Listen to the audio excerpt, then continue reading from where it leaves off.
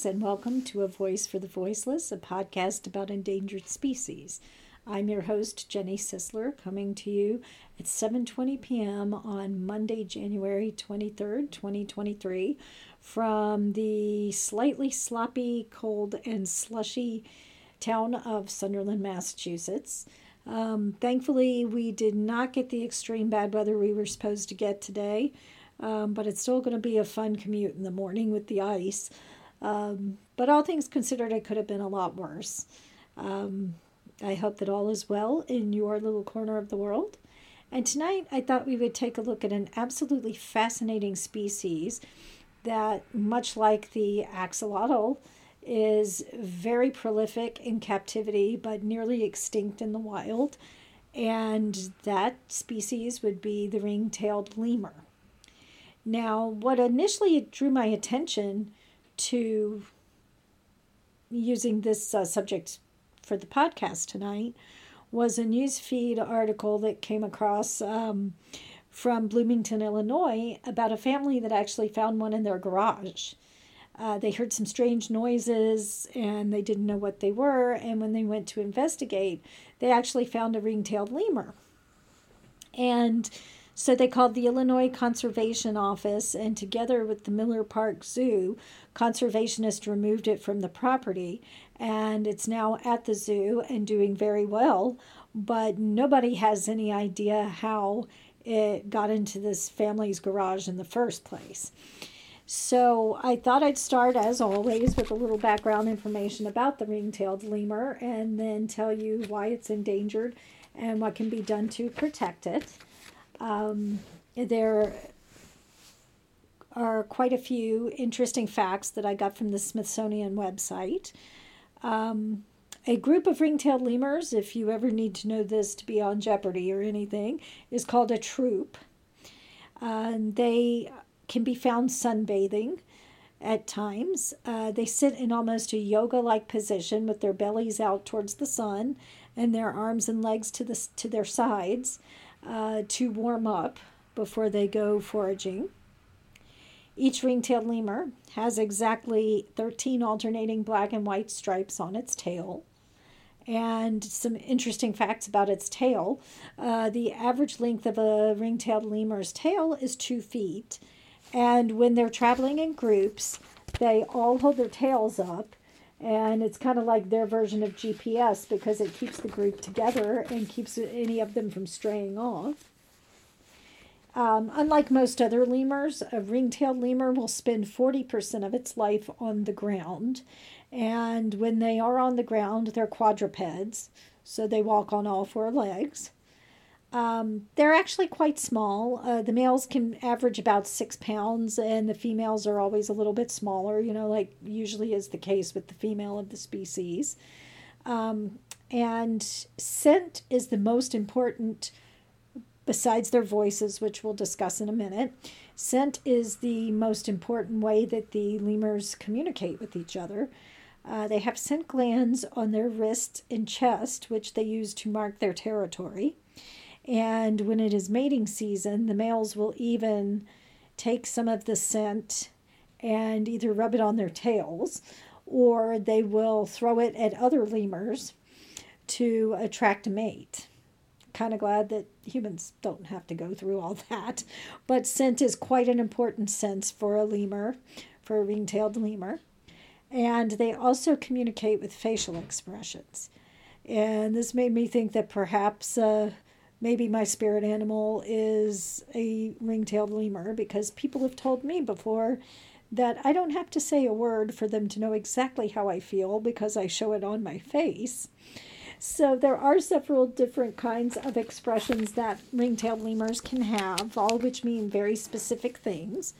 If they have what is called the staring open mouth face, and it's exactly like what it sounds like. Their eyes are open very wide, and the mouth is open, and their teeth are covered by their lips.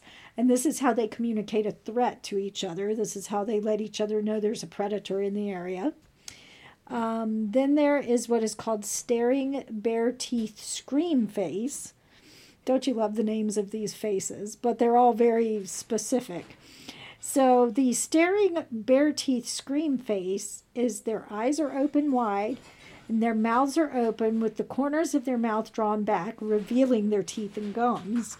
And this is associated with the fight or flight response. This is when a lemur is scared and getting ready to bolt for the high ground.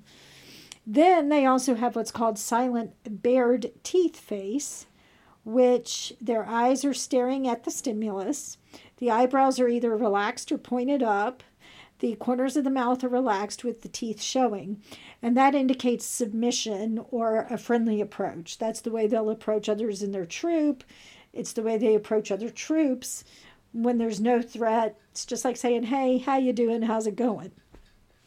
And then there is what is called the bared teeth gecker face, Gecker, and it's similar to the silent bared teeth face, but with a distinctive noise. And it's made when there are conflicts between submissive lemurs or when an infant is being harassed. So you definitely don't want, if you're a lemur, you don't want to hear that noise from another lemur because you've been a bad boy or girl. And then there is the pout face, which is the eyes wide opened and the lips pursed in an O shape. And that's either when they're trying to contact other lemurs or they're begging for something. And ring-tailed lemurs also have the distinction of being one of the most vocal primates on Earth.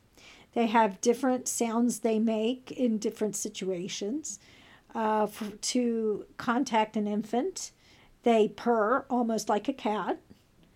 They have what is called a cohesion call, which is used when the group is widely dispersed and they're trying to get all back together. One of them will call out, and that's like they're calling them all together in a group. Then there is a territorial call, which is a howl that can be heard up to a half mile away. And ring-tailed lemurs are quite territorial within their foraging grounds, so they do get nasty with each other if another troop encroaches on their territory. Then they have an alarm call, which starts as a grunt and becomes a howl. And they also have a repulsion call, which is repetitive staccato grunting sounds, which is what they use to communicate displeasure with another individual. And you might wonder what they eat. Ring-tailed lemurs are almost omnivores. They eat leaves, flowers, insects, small vertebrates, herbs, fruits. So they pretty much will eat anything that is found in their environment. They do have a social structure. They do have a very specific social structure. They live in groups that range from 3 to 25 individuals. The females will stay in the group that they're born in their whole lives, but the males leave for other groups and for other troops at age 3, which is when they reach sexual maturity. And that is to ensure genetic diversity between the lemurs. They can travel up to 3.5 miles a day in search of food. And like I mentioned before, they are aggressive toward other ring-tailed lemurs on the borders of their territorial range. And it's interesting because this is actually quite unusual in the primate world, but the females are dominant. The females have the hierarchy with preferential access to food, which is actually not the way it usually works in the primate world. And the males do have a dominance hierarchy amongst themselves, but even the lowliest ranked male will get to mate, so the male dominance hierarchy really doesn't count for much like it does with the females in regards to the access to food. But the interesting thing is that the female hierarchy is not linear. So what happens is the females don't support their daughters in social situations. It's not like if you're a female ring-tailed lemur and you've got a fight on your hands, your mother's going to come to support you. She will leave you to fight for yourself. So because of that, the daughters will fight to achieve dominance on their own rather than inherit it from their mother. So just because your mother is the top lemur in the troop doesn't mean you will end up being, which is interesting because that's kind of opposite to the way it usually goes in hierarchical lines in the animal kingdom. And females will bond more closely with female relatives than the unrelated females. And the bonding is reinforced by grooming, which grooming is, that is fairly common in primates. You've seen the pictures of chimpanzees grooming each other by picking lice and stuff off their fur and things like that. So grooming is a very common thing among primates. But what makes ring-tailed lemurs different is that they have 6 teeth on their bottom jaw that stick straight out and form a comb. So they use that comb to groom themselves and others. So the technique is different, but the grooming is the same amongst other primates. Females are generally first-time mothers around the age of 3, and then they can give birth once a year after that, and they give birth to single pups. But, and I find this interesting, and I think there are so many human males who would just be like, well, thank God I'm not a ring-tailed lemur, because females are only sexually receptive 2 days out of the entire year. And estrus can last between 6 and 24 hours. So they're only willing to do the deed 2 days a year, and even then, they only have their cycle for one 24-hour period, up to 24 hours. It's not even necessarily 24 hours long. So, the lemurs, it's hit or miss, If you don't get a female lemur pregnant within that 2-day period, you got to wait till next year, fellas. So I found that very interesting and very specific.